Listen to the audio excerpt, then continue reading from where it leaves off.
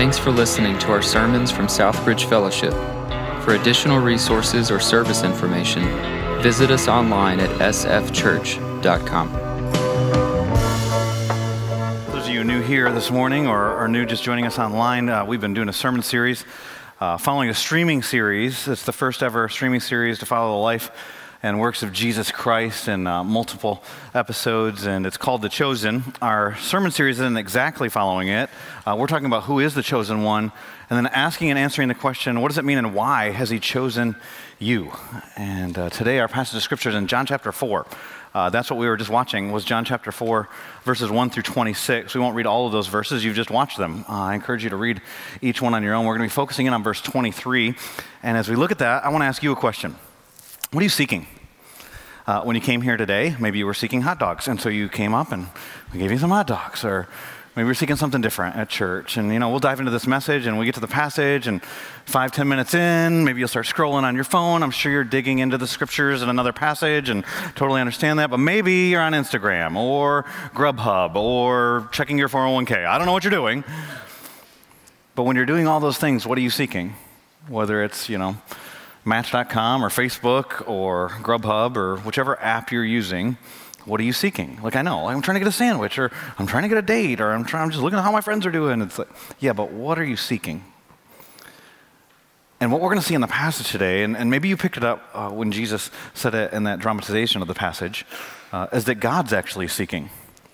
And he's seeking a specific kind of worshiper. He calls a true worshiper, which implies there's a false worshiper. And so as we talk about God seeking a true worshiper, the question I want you to ask yourself is simply this: am I who he's seeking? Are you the kind of worshiper that God is seeking? John chapter 4. The context for John chapter 4 is John chapter 2. John chapter 2, Jesus does his first miracle in the Gospel of John. He goes to a party, and we saw that Jesus loves parties. Amen? All right, if you hate parties, probably going to hate our church. But we're glad you're here today. So probably won't be back next week, but whatever. John chapter 2, we saw Jesus loves parties. And then a couple weeks ago, we saw he was at Matthew's house at a party with these tax collectors and prostitutes and murderers. And the first miracle he does in the Gospel of John, he's at this wedding. There was a woman I met in the first service. When I met her, the person who brought her up to me said, "This lady came all the way from Ireland to see you." And I was like, "What?" I like, "Seriously?" She goes, "Well, actually, she was here for a wedding, and she thought she'd come to church." I was like, "Oh, okay, that makes more sense." If you've been to a wedding, you know it's a time of celebration. And Jesus turned water to wine, and he did a miracle that not everybody at the wedding understood or realized even happened. Most people thought the wine was provided by the host of the wedding.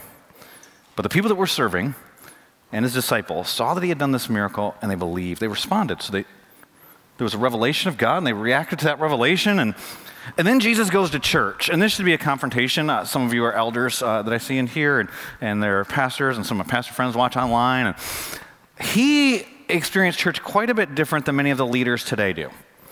And so this isn't a confrontation really to you as a congregation, but church, we can be so pathetic as church leaders.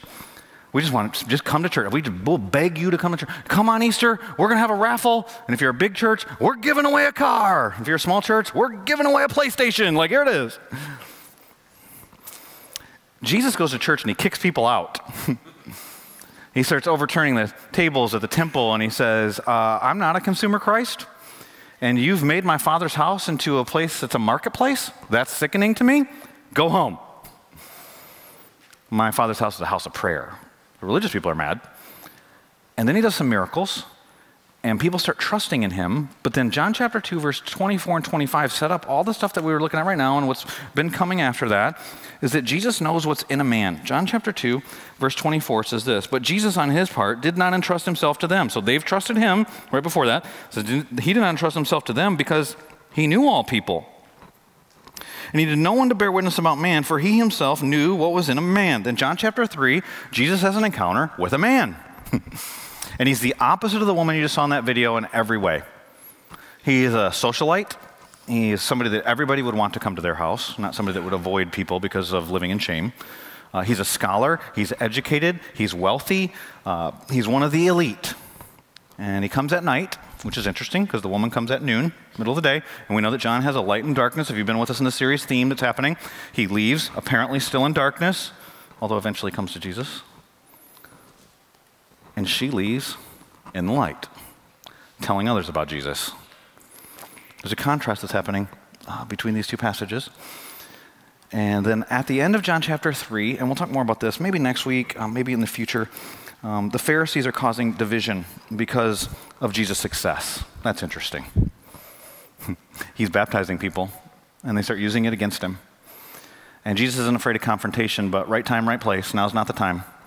So he leaves, and he goes to Samaria. There's an interesting word we will talk about next week, not as much this week. We're going to be in John chapter 4 for a little while. But it said that Jesus had to go to Samaria. But we know geographically there are about 4, maybe 5 options of different ways he could have gotten to where he was going without going to Samaria. It's what scholars call divine necessity. God had a divine appointment with this woman at this well at this moment. And I think he probably has one for us today too. I said we wouldn't go through every part, but just kind of a summary, and if you've got your Bibles, you can skim through it yourself. At the beginning of the passage, Jesus is at a well. He's sitting down. Notice that he's tired. Verse 6, he's wearied. He's wearied, but the disciples go grocery shopping. Some of you are in leadership positions. You know that they can be more tiring than it is for the followers. Yes, he's getting credit and excitement when he's doing these miracles and teaching, but then he's also got the opposition that he's dealing with, and he's kind of the tip of the spear. Then a woman, verse 7, is being pointed out. This would be an alert to the reader. From Samaria. Whoa, double warning. Something's about to happen here. And then you find out the first statement that's given about Jesus. He's a Jew. Okay. And then he calls himself living water. If you're skimming through this, she asks, are you greater than our father Jacob? I loved that thing. I knew him. I know him. Yeah. It's a long time ago, in case you didn't know. Then he talks about the living water, and then he confronts her sin, and here's one of the reasons to praise Jesus today as we talk about worship. He's confronting her sin not in order to condemn her, but to cleanse her. Some of you, you hide things about yourself because you think if anyone else knew, they would reject you. Some of you are not here right now because you think, oh, I couldn't go there. Jesus isn't confronting her to condemn her, but he does confront her sin. But he's doing it because he wants to cleanse her. And then this is what we're going to focus in on today. And so I'm going to start reading in verse 19, the section where they have this conversation about worship. Because what she does is she grabs a religious conversation, tries to change what Jesus is talking about. Jesus is talking about her sin. Remember, she said, I don't have a husband, which could have meant she's a widow. Could have meant she's never been married. It's true what she says. But like a lot of us who hide our stuff, it's not all of the truth. And Jesus says, I want to know all of you. And so we're going to get to all of the truth. You're right in saying you don't have a husband. You've had 5. You're shacking up with a guy right now. And then she says, so about worship, should I go to the Baptist church or the Nazarene church? Maybe she's in real estate. Location. Which mountain are we supposed to be hanging out on? Look what she says. So he's just confronted her sin. Then she says, sir, I perceive you know a lot of stuff. You're a prophet. Our fathers, and now she's alluding to, there's been about, when we talk about being Jew and Samaritan, there's a racial tension that's been going on here for a couple hundred years. And this is one of the religious arguments they've been having. So this is not a personal thing for her. This is like a hot topic. Our fathers worshipped on this mountain, Gerizim, but you say that in Jerusalem is the place where people ought to worship. Now, Jesus didn't say that. She's just stereotyping him. Jews say this thing. But Jesus responds for himself. Jesus said to her, woman, believe me, the hour, or some of your translations say the time is coming when neither on this mountain nor in Jerusalem will you worship the Father. And then he confronts her on this. You worship what you do not know. Oh man, that's significant. Because here's what the Samaritans did. The Samaritans edited their Bible. They only had the first 5 books. They went Thomas Jefferson. About 2 or 3 weeks ago, a bunch of people were offended because I confronted Democrats for voting for abortion, and people were upset, and they wrote me. What I didn't tell you is that about 2 or 3 weeks before that, several Republicans were mad because I said Thomas Jefferson wasn't a Christian, which I was offended by, just so you know, since I can't email everyone in the church and go, I'm offended. Here you go. I'm offended that you're mad that I was trying to tell you, you worship a false Jesus, and you're concerned about the salvation of Thomas Jefferson. Did you know him? I'm telling you, I think you might be going to hell.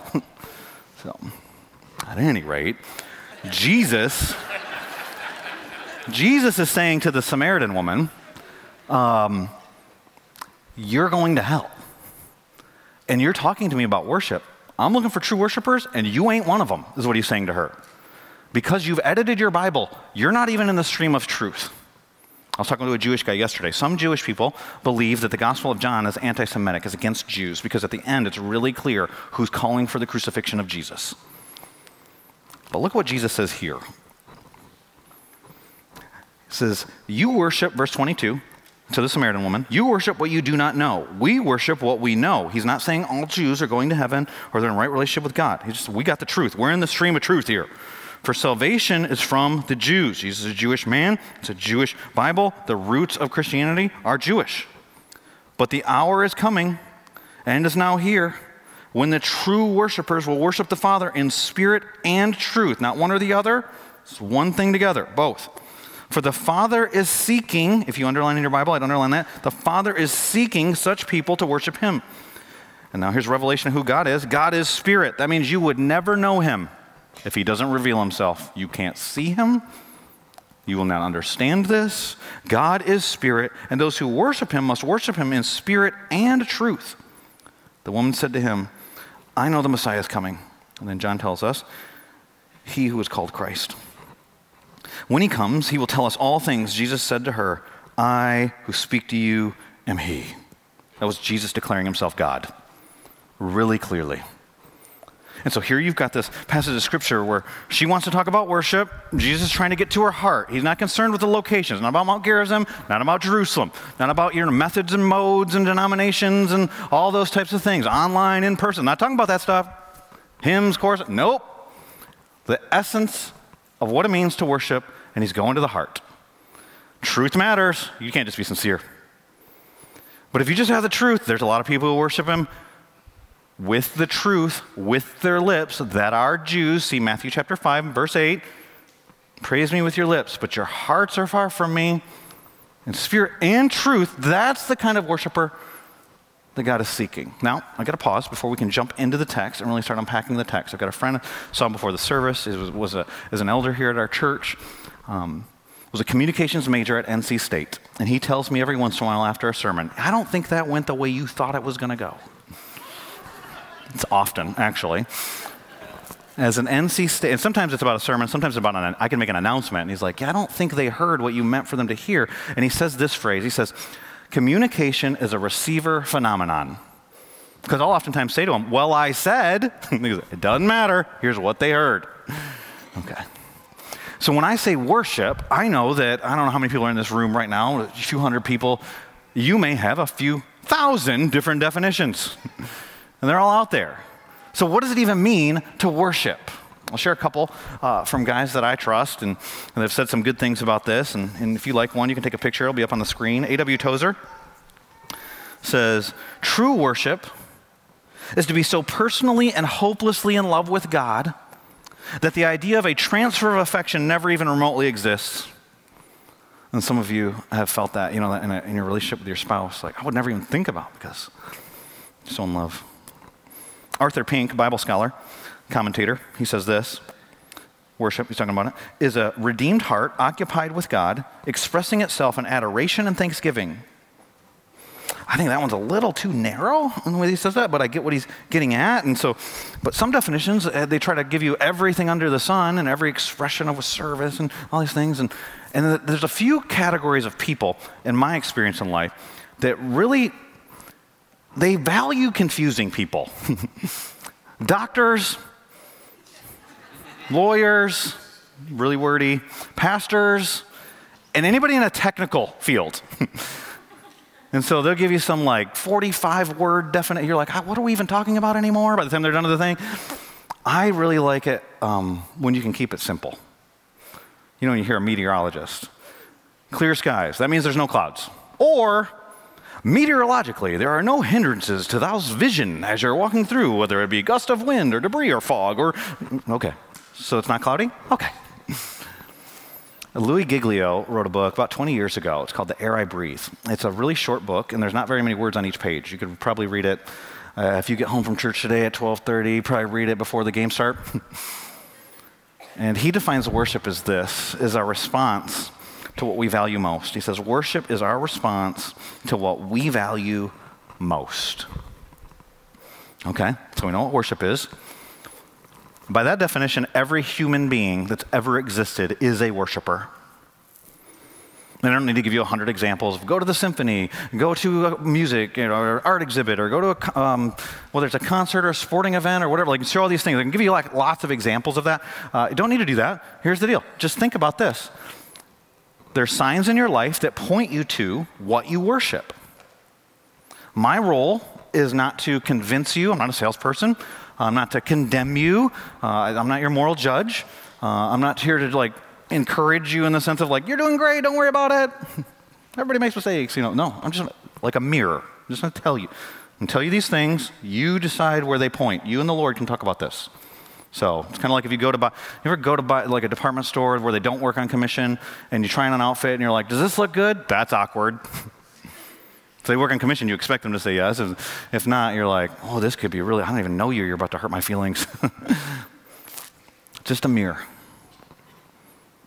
The pointers in your life are things like this: your affection, your money, your time, and your attention. Those things will point you down a path. At the end of that path, you will find what you value the most. You can argue, but the path doesn't lie to you.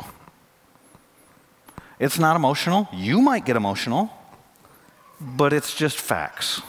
So you look at those things, they point to what you value most, and we all worship. If at the end of that path you have God himself, that's a true worshiper. If you have anything else, the Bible calls you an idolater. So what about you? Are you the kind he's seeking? And with that definition, it becomes really clear in our passage. It talks about worshiping in truth, that God reveals truth to us. The question is, how do we respond to that truth? Because everybody doesn't respond rightly.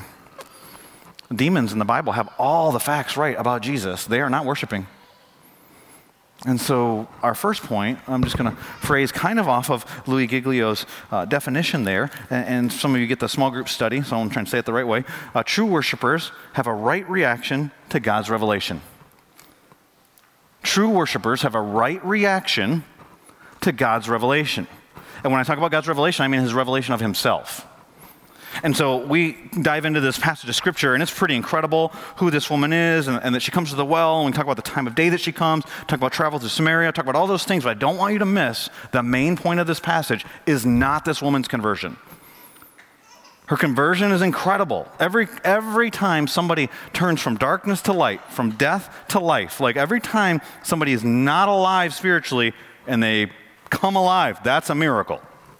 We see it at Southbridge. We had a guy sitting right here about 3 weeks ago, trusted Christ. Had a woman who had come to church for the first time in a long time, was a guest about 2 weeks ago, I think it was, and she trusted Christ. Like we have that. Pray for those people. This woman, incredible conversion. But that's not what the passage is about. It's about Jesus revealing to us who God is. Because remember, that's why he came. John chapter 1. Verses 1 through 5. He created everything. He is God. Then verse 14, pretty controversial. He became flesh. Why? Why did Jesus make his crib our community? A couple people told me they don't like when you say, he's pitched his tents. Okay, all right. Well, I'll come up with some new phraseology for you. Keep it fresh. He's got a crib in your community. He's hanging out here. The Bible says he tabernacled with us. He dwelt among us. Why? Verse 18. Nobody's ever seen God. But if you want to know what God's like, look at Jesus. Because Jesus, God, became flesh. And then John tells us why he wrote the book of John. And he didn't just write a book because he was like, you know what? I had some pretty cool experiences with Jesus, and I'm going to tell people about that. Isn't like the best stories that he could come up with? He tells us in John chapter 20, verses 30 and 31, exactly why he wrote this book. John chapter 20, verse 30 says this, "Now Jesus did many other signs in the presence of the disciples." In other words, I saw them. I know there's a bunch of stuff I could tell you about, which are not written in this book. So I didn't write that stuff down. But these are written, here's the reason, so that you, not because they, so that you may believe that Jesus is the Christ, the Son of God, and that by believing you may have life in his name. Amen? So we know, this isn't like, you don't have to debate this. You can say whatever, everybody has an opinion about stuff, but the Bible is real clear. This passage isn't about this woman's conversion. It's not about her believing. It's written so that you would believe. And Jesus is here to reveal who God is. Our reaction to that revelation is part of what it means to worship in truth. To be a true worshiper, true worshipers react rightly to God's revelation about himself. And so you think about how he's revealed himself in this passage of Scripture, and you see there's a process that happens here. And so you walk back through this passage, you go, he's sitting on this well. Why is he sitting on the well? He tells us in verse 6, he's weary. Can anyone here relate? Anybody here tired? You're like, that's why I'm at second service. I'll go to second service. Right? You're like tired. Maybe you're physically tired. Maybe you're tired of other people. And so that's why you stay at home. Just kidding. Just picking on you.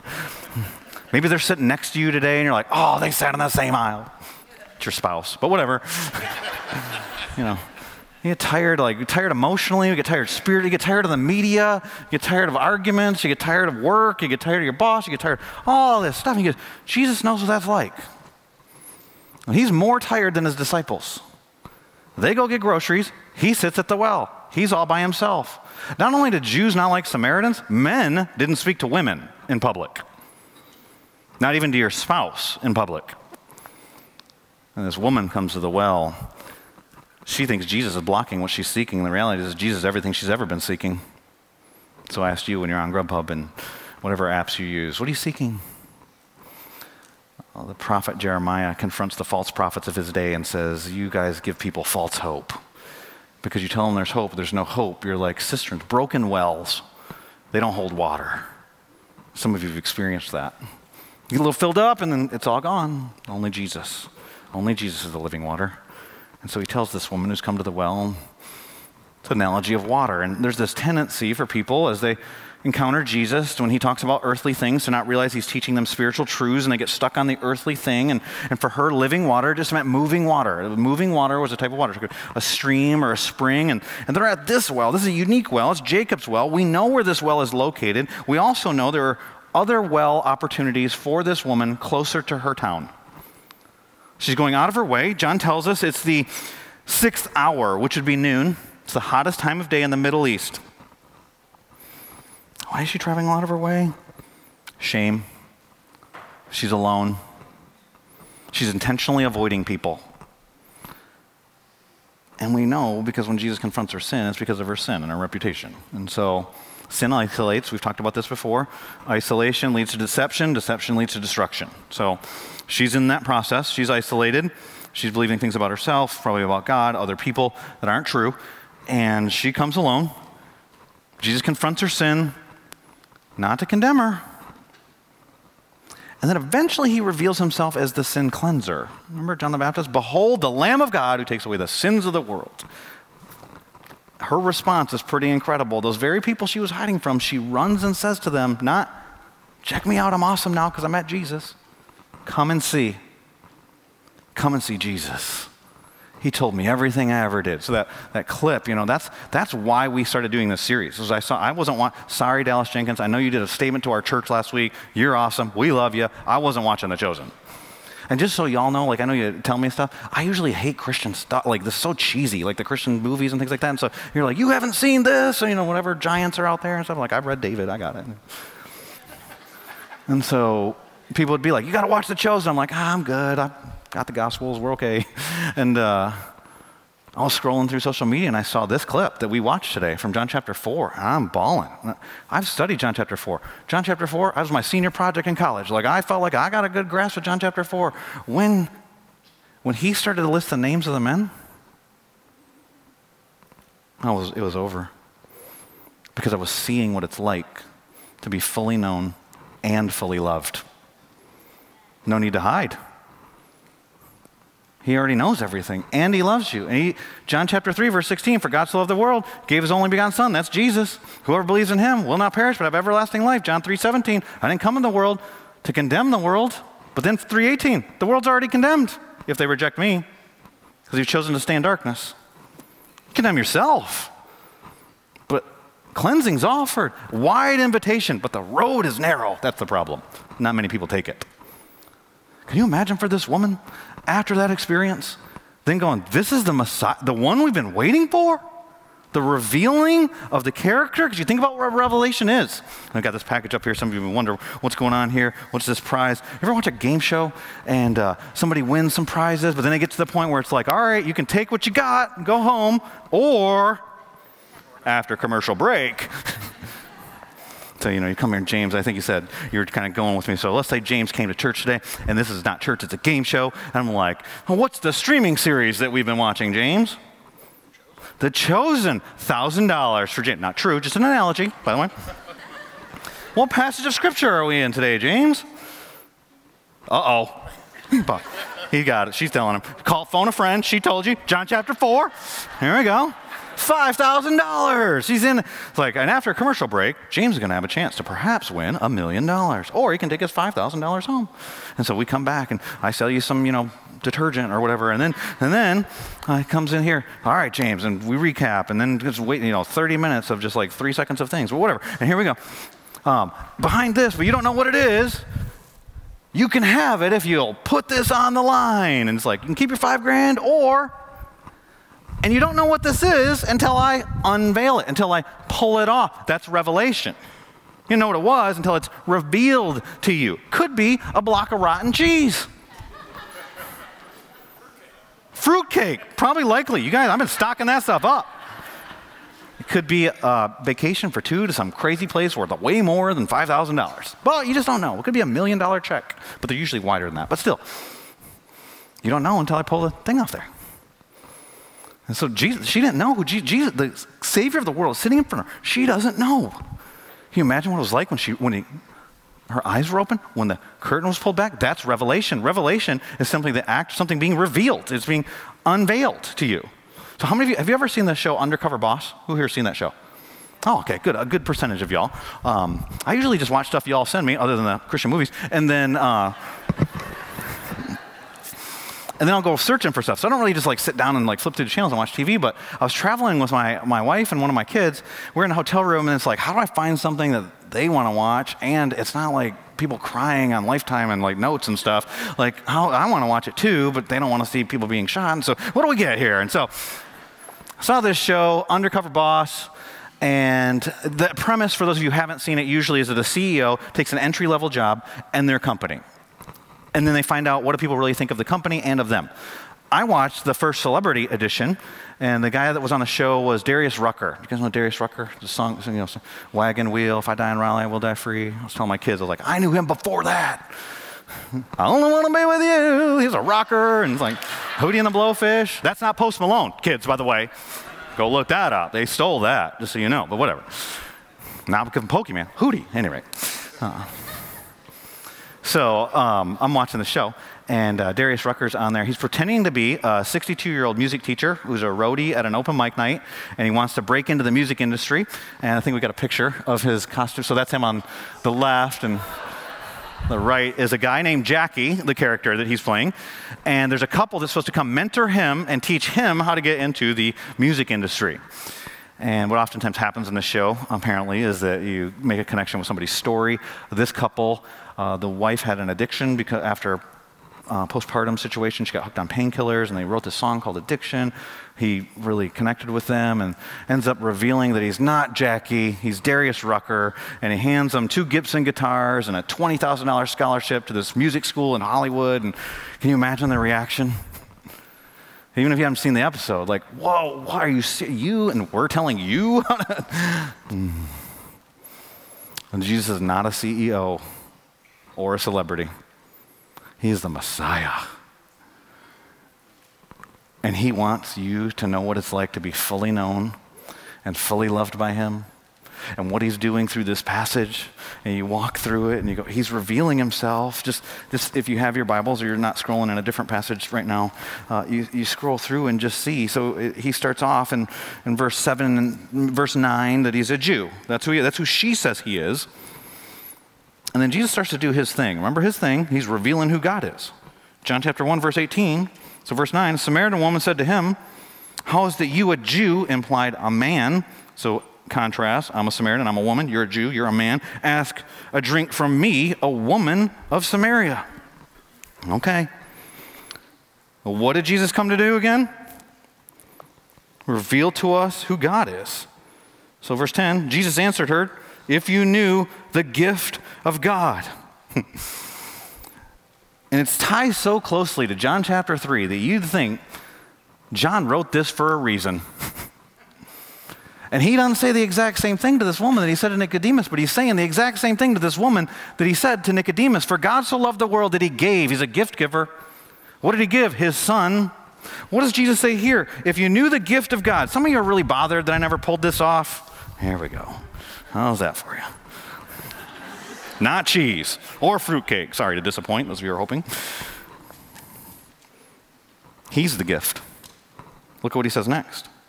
If you knew the gift of God and who it is that is saying to you, give me a drink, you'd have asked him, and he would have, because he's a giver, would have given you living water. What's this living water? Okay, he talks to her about this. She buys in. So he's revealing he is the gift of God. She says he's a Jew and a man.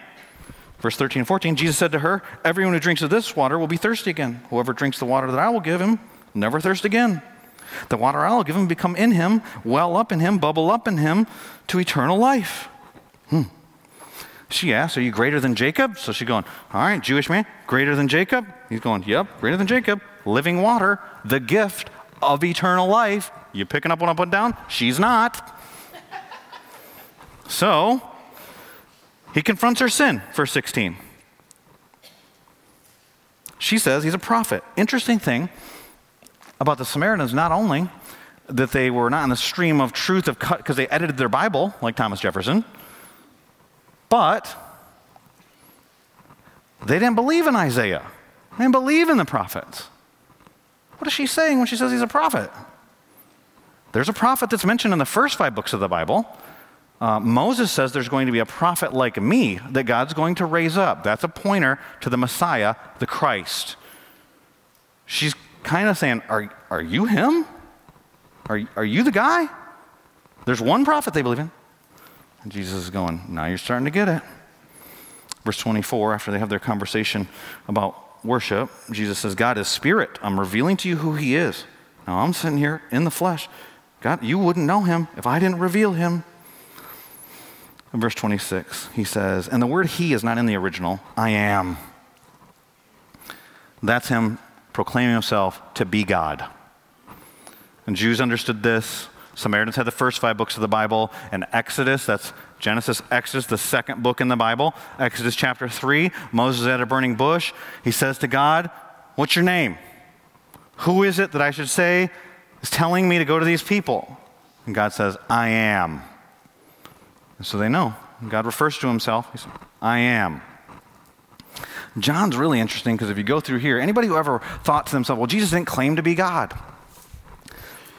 John chapter 4, right here, he says, I am the Messiah. He's telling it to the Samaritan woman. Jews aren't ready for this yet. Remember, his own are going to reject him. In chapter 6, I am the bread of life. Chapter 10, I am the door. Also in chapter 10, I am the good shepherd. In chapter 11, I am the resurrection and the life. John chapter 14, verse 6, I am the way, the truth, and the life. John chapter 15, I am the true vine. He's being really clear, I'm God. In fact, really interesting, if you get to the Garden of Gethsemane, so some people say there's only 7 I am statements in John. They're wrong. I'm just giving you 8, and there's a 9th. When they come to arrest Jesus, they say, we've come for Jesus of Nazareth. Jesus says, I am, and they fall down. That's different than Bueller, anyone here? Like, he's going, I'm God. Whoa. Jesus was a bad dude. They fell down as he said, I am. But they arrested him and crucified him. See, knowing the truth, everyone doesn't react rightly. She does. She doesn't go, well, tell me some other I am statements. Are you sure? Let's test. She's hearing like when John the Baptist says, behold, the Lamb of God who takes away the sins of the world, this woman who's come in shame, she's experienced freedom from her sin and forgiveness, and she runs to the other town, and she says, you come and see him. And what we see here, talk about truth, is our reaction to his revelation. Talk about heart, spirit, soul, yeah, it's fueled by forgiveness. True worshipers are fueled by their forgiveness. And so here you got this woman who was hiding in shame. She could have gone to another well. You got this woman who comes at noon. She's coming at noon because she's trying to avoid people. We know that wells at this time, it was a social gathering place for women. Now that sounds like it's, sexist of some sort. No, women were outcast socially then. A task that was reserved just for women was to go and get water. It wasn't a difficult task, but it was an opportunity for women to connect. And so it'd be like the equivalent of going to a coffee shop today.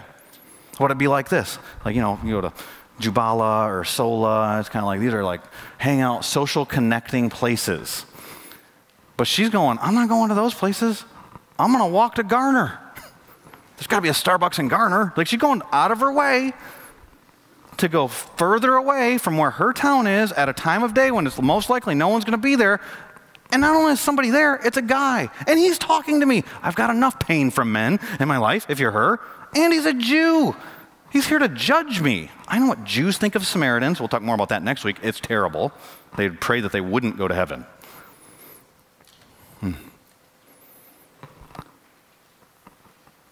And then he's not that. Not this Jew. Not this man. He's different. Every pointer in her life that showed her what she worshiped, it was a broken bucket of men. She thought men would fill her soul, and they always left her empty. But here's this man, the God-man. And so what happens is this forgiveness in her life fuels, she is a different person. It's almost like spiritual transformation leads to gospel saturation. It's like weird. I don't know how that happens, but she's getting so changed that she's got to go tell other people about it. But before that, think about where she was at, because this is where some of us are at. She's hiding in isolation. Now, some of you, you're not like me, you're physically here, and you talk to people, and they see stuff about you, but we live in a culture of hiding. There was an MIT researcher who wrote a book called Alone Together, and we're going to put a quote by her up on the screen, and just ask yourself, again, a mirror, not telling you this has to be true of you, but ask yourself, can you identify with this? Sherry Turkle says this: we are lonely but fearful of intimacy. So in other words, we want to be connected, but we're afraid of being connected. Digital connections and the social robot may offer the illusion of companionship without the demands of friendship. Think about that. Our networked life allows us to hide from each other even as we are tethered to each other. We'd rather text than talk. I can identify with that one. And here's something I want to just teach you. So this is true for our church and our church culture. When you see people isolating themselves, that's bad. And so, there was all the debate when online church became popular for almost every church of like, why should you go to church in person? And what should you do then? People are quoting Hebrews chapter 10, don't forsake the assembly of believers. And you're like, well, we're assembled online. And so it's like, yeah, all that's true. But here's the deal. You see things in people's lives by seeing them regularly, what's going on. And when people pull themselves away from community, it's not good for them. Believers and non-believers, by the way. But here in this church, just candidly, some of you won't be here in a year. And it's not because you went to another church or you moved out of town. You left Jesus. Intentionally or unintentionally, I don't know. But it will happen. The signs of that early, so this is warning. The signs of that early are you start to pull away from the people who might call you out on that. And so if you see people doing that on social media, confront them because you care. They might unfriend you. It's happened to me. I totally get it. But hopefully someday they come back and go, but you actually cared. And there are people here right now that's going to happen to. I'm just giving you a heads up. Did your parents teach you about stranger danger when you were kids? Raise your hand. Is that just a Michigan thing? I don't just talk fast. Like there's cultural things that are weird sometimes. So, my mom's told me, like, don't, as you see a van, I don't know why they're always in a van. Why can't they drive a car? But what is it? See a van, and they got puppies and video games and candy. That's bad. I'm like, that doesn't sound bad. Doesn't sound bad. Well, sin doesn't sound bad, does it? Like, it sounds good, or else we wouldn't do it. So, and it's not just for kids. I remember one time I was at a gas station, and a guy said, will you buy my gas? I was like, sure, I'll buy your gas. And he goes, come over here on the side of the thing. I'm like, nah, not doing that. That's what sin does, though. It looks good, and it's going to isolate you and get you away from the truth, get you away from the Lord. John chapter 10, we quote, he came, we could have life, we could have it abundantly. That's awesome. It also says that you have an enemy who wants to steal, kill, and destroy you. Isolation leads to deception. You start having conversations in your own head that aren't true about people, about God, about the church, about whatever. But you're convinced. You have convinced you. Yeah, isolation leads to deception, and deception leads to destruction. And Jesus confronts sin, not because he's trying to condemn you. He's going to cleanse you. If you want a verse to go with what I've just shared with you, Proverbs chapter 18 and verse 1, we'll put up on the screen. I believe that we have that one. Proverbs chapter 18 and verse 1 says this, whoever isolates himself seeks his own desire. Whoever, not just believers. He breaks out against all sound judgment. Oftentimes we do this, whether we state it out loud or not, because we know what we're about to do is not a good idea. And Jesus, he comes to cleanse. In fact, Luke chapter 4 and verse 18, Jesus' first sermon that he preaches at his hometown synagogue, leading a trip next year to the Holy Land, and we go to the cliff that they took him to kill him after he preached the sermon. He didn't die. He's a bad dude. I don't know how he did it. But he preaches this. It's just a quote really from Isaiah chapter 60. It says, the Spirit of the Lord is upon me because he's anointed me to proclaim good news to the poor. So this is why he came. He sent me to proclaim liberty, that's another word for freedom, to the captives. And so I want you to imagine for yourself, what would it be like to actually be a prisoner? Some of you have been in jail, most of you have not, to my knowledge at least. And by the way, that's another problem we have, and I'm just going to rant here, I'm sorry, but here's the deal. In Raleigh, one of the reasons why many of you struggle with a passion for Jesus is because you don't realize the weight of your forgiveness. And that is because we sin cleanly here. And the reason why, I'll go back and give you a little bit of history on this for me and why I'm saying this. I remember the first benevolence opportunity. And benevolence is when people come to the church because they need help with their rent or groceries or different things like that. They need some financial help, like medical stuff. The first benevolent situation we had at Southbridge, just to give you some of my context too, I come from Flint, Michigan. It's one of the poorest cities in our country. This is not a poor city, Raleigh, okay, just so you know. The person pulled up in a BMW. I self-righteously thought to myself, you're coming for benevolence? Sell your car. We helped him. And I told you, like a lot of times Jesus is doing spiritual things, but people are stuck on an earthly level. It took me probably a decade to look back and go, oh, you are showing me how to be a good missionary here in the city because we're really good at making stuff look good on the outside, and we don't want anybody knowing what's really going on. And so I'm not saying that nobody here goes to the red light district, but it's a lot more popular to hop on Tinder. I'm not saying there aren't heroin addicts in our church, because there are people that have been healed from that, freed from that, but there are a lot more people that get their pills online. There are alcoholics. There's a lot more people that are workaholics, and we'll praise that. And we can condemn adultery, but we'll gossip like nobody's business. Gluttony? Oh, come on, bring it on. Seconds, supersize that one. Third, yeah, I'm on it. And we'll joke about it. It's clean sin. So we don't know the weight of our forgiveness, because that's for those other people that don't sin like the Raleigheites. Okay. So imagine you're imprisoned to your sin. And to help you word picture this, there's a war right now between the Ukraine and Russia. I believe that probably everybody here knows that. Did you see, though, it depends on what your political bents are and what agenda channels you're watching. They're all doing it. Or if you're just going to some places to try and get real news. And there was the biggest prisoner swap of the war in September 22nd. War's been going on since February. It was a big deal then. All of our prices go up. We stopped talking about it. Okay, so it doesn't fit your political agenda anymore. Got it. But what happened was there were 300 people that were exchanged. 215 Ukrainians that were Russian prisoners of war. They were given back to the Ukraine. 55. So if you think there's good guys and bad guys, there's a lot of bad guys, by the way. There's 55 Russian prisoners that the Ukraine had. They gave back. Also some foreigners, 2 Americans. One from the Army, one from the Marines, a Swedish national person. There was a Croatian, a Moroccan, 2 Brits. These aren't all soldiers, by the way. 4 of the people that were released are pregnant women. And so there's different folks that are imprisoned. The United Nations, I'm not trying to speculate on stuff here, the United Nations is investigating both countries for war crimes because of the way that we know they're torturing each other. The way they're torturing them.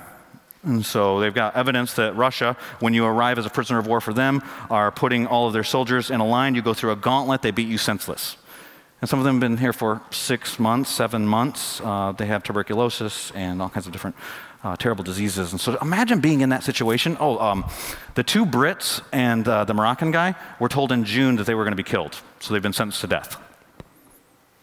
Imagine you're in a prison cell. So whether you're one of the pregnant moms or you're a soldier, foreigner, Ukrainian, whoever you are, they've been beating you, probably not feeding you well. You know you're going to be killed. They come to get you. They put you on a bus. They drive you to a northern city in the Ukraine. I've got video of this actually taking place. And they swap you with another person. Can you imagine walking past the person who, because they're going here, you're getting your freedom? What happened in the Bible? The end of John, the part that a lot of Jewish people think, well, this is why it's anti-Jewish. There was a guy, his name was Pilate, and he worked for Rome. But the Jews wanted to kill Jesus, and they can't because Rome won't let them, and Rome actually rules them, even though they think they're in control. And so they go to Pilate and say, kill this guy. Pilate comes out and says, he's innocent. Exact quote in John chapter 19, we put the verse on the screen, I find no guilt in this man. Then the chief priest, the leaders in the religion of that time, say, crucify him. Crucify him. They get the crowd chanting, crucifixion. We know that there was a guy who was in prison who was a known insurrectionist. His name was Barabbas. His cell would not have been far from Pilate's palace. He can probably hear those people chanting, crucify him. He knows he's been sentenced to be crucified. I don't know if he's been beaten by Rome, but what we know of Rome, he's probably been beaten. He's been beaten. He's told he's going to a cross. They come to his cell and they set him free. Wouldn't you wonder, who's the guy going to my cross? And then he sees, it's the King of the Jews. They put the name King of the Jews on the top of the cross. And Pilate says he didn't do any sin? Who's this guy? And then 3 days later, he's back? Uh-oh. But see, that's what happened for you. You might not know the weight of your sin. It doesn't mean your sin isn't weighty. It cost Jesus his life. That was your cross. The gospel is that he's your substitute. He became sin who knew no sin so that you could become the righteousness of God. You're not righteous. No one is. I don't even need to know your name or whether you'll ever come back to this church. You're not righteous. No one is apart from Christ. And the only way you become righteous is you repent. You can't be a Christian if you haven't repented. That means you turn to Christ. That means you have to feel the weight of your sin. And the weight of your sin comes not because of how naughty your stuff is, because of how holy God is. And so the holiness of God determines the depth of your forgiveness, not how bad you think you've been in comparison to whoever else you compare yourself to. It's his holiness you're compared to, and none are righteous, no, not one. And while we've all sinned and fallen short of the glory of God, he gives us a gift, the gift of God. What you've earned is death, separation from God, a cross. But he gives you himself. And when you receive that forgiveness, that's the fuel for the heart of worship. This worship in spirit, the worship in truth is that you really have him. The heart is the passion for him. You lack passion, then think about the weight of your sin. If I'm not that bad, maybe you're like those people that he said, Matthew chapter 5, verse 8, they worship me with their lips, but their hearts are far from me. And then verse 9 says, they worship me in vain. Oh, hold up. If Louis Giglio's right, that worship is our response to what we value most, and Jesus saying our worship is worthless, vanity, empty, that's not a true worshiper. Are you? Let's bow our heads. Close our eyes. If you're online, I just take a moment. Maybe get quiet. You got music in the background or something. Just listen to this music and just pause before the Lord. If you need to trust Christ, now's that moment. The invitation is for everyone. I know the road is narrow. I know not a lot of people will take it, but anybody can trust Christ. Race, nationality, language, background, clean sin, dirty sin. That's our language, by the way. Anybody can come to Christ. You want to be cleansed, he says, turn to him. He is faithful. He is just. He will cleanse you from all unrighteousness. You need to confess to him. Admit that you're a sinner. Believe that Jesus died for your sins and rose from the dead, and confess your sin to him. ABC. Admit, believe, confess. If you need to do that, you do that right now in your own words. Some of you are followers of Christ. Maybe you've grown cold, or maybe you started to drift. I hope today's a warning. Get back on the path, get reconnected with people, maybe get in a small group or start connecting with those people that know you well. God wants to know you fully, to be fully known and fully loved, and he wants you to experience that with other people and help other people experience that through you. It might be family, neighbors, friends. He's got the divine appointments where you have to meet with those people. Let him work that out. But are you willing? Are you ready? Do not isolate yourself. Father, we come before you and we want to let you know that we believe you are worthy. And so we'll say some words in a minute in a song. I pray that our affections, our attention, our money, our time would point to the same direction that these words do. And before I say amen, I'll just say to you, however the Lord might be leading you to respond. Pastor Bryce will have us stand up here in just a second. We're going to sing a song. And don't rush out to get lunch. We got hot dogs for you. We'll take care of you. And clear the parking lot. If you need to get out faster than anybody else, let us know. We'll figure it out. But if you need to talk to the Lord, continue to do that. Stay seated. If you want to sing out this song because you're excited about who Jesus is and who maybe he's revealed or reminded you of something today of who he is and pulled the curtain back and you need to praise him, you sing these words. If you want to pray with somebody, go to one of the walls, right or left, it doesn't matter. One of our elders, pastors, deacons, deaconesses will come and meet with you, prayer counselors, and pray with you. You want healing, physical healing. You're tired. You need some help. You actually need some tangible help. You want to talk with someone, then there's that. You just want to come in the front, kneel at the stairs and pray, just you and Jesus. Nobody will mess with you. You can do that. It's in Jesus' name I pray. Amen.